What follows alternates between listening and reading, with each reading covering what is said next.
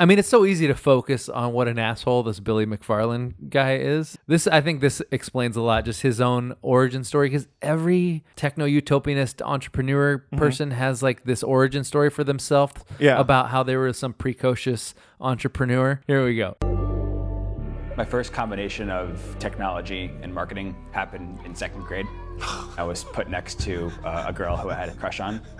So first of all, you had a crush in 2nd grade. Yeah, we get it, dude. You're virile. Yeah, I'm calling bullshit already. Yeah. Like you got 2 sentences into it, and I'm already like, no. So it's this girl who, like, I don't want to brag, but I was going to fuck her.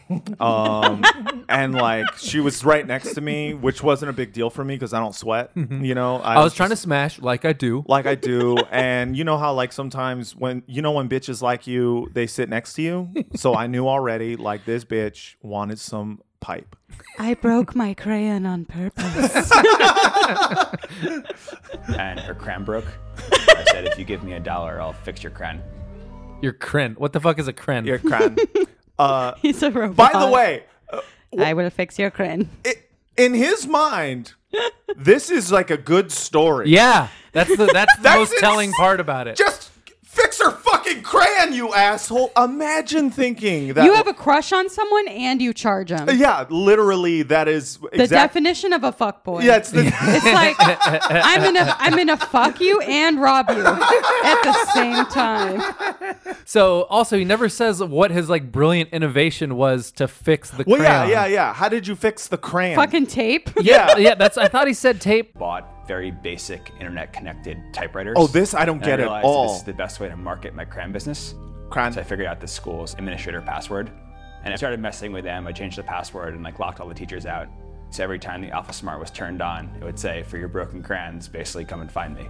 Well, okay, so first of all, if by the time you are using these computers, I imagine you are past crayons. Yeah. Right? That's the other major flaw of the story. Aren't you past crayons by that point? Yeah, once you're typing on a fucking computer? The third major flaw of the story is that he never explained how he fixed the crayon. Never, yeah. There was no innovation here. He never fixed the crayons. He just them. took the money. Yeah, that's exactly right. He took the money, he fucked the girl, and he never fixed the crayon. For some reason, every tech guy needs a rap guy for like street cred. What is that? So like every tech conference, they get Will.i.am to talk there. Oh, yeah. For some they reason. get fucking Common. Common. AI will rule the world. Yeah. And so artificial intelligence making you more intelligent artificially. Yeah. So this guy was like, my mind grapes are big. We put all our mind grapes together, we get a mind smoothie, y'all. Everyone think big, but not so big that it's too big. It's got to fit in the blender. It's got to fit in the blender, or else our mind grapes will fall out the blender. And guess what? I own the blender. And guess what? I own the blender, dude. And the blender is a robot. Everybody gonna have to pay me to put their mind grapes in there. Artificial intelligence gonna change the way we do war.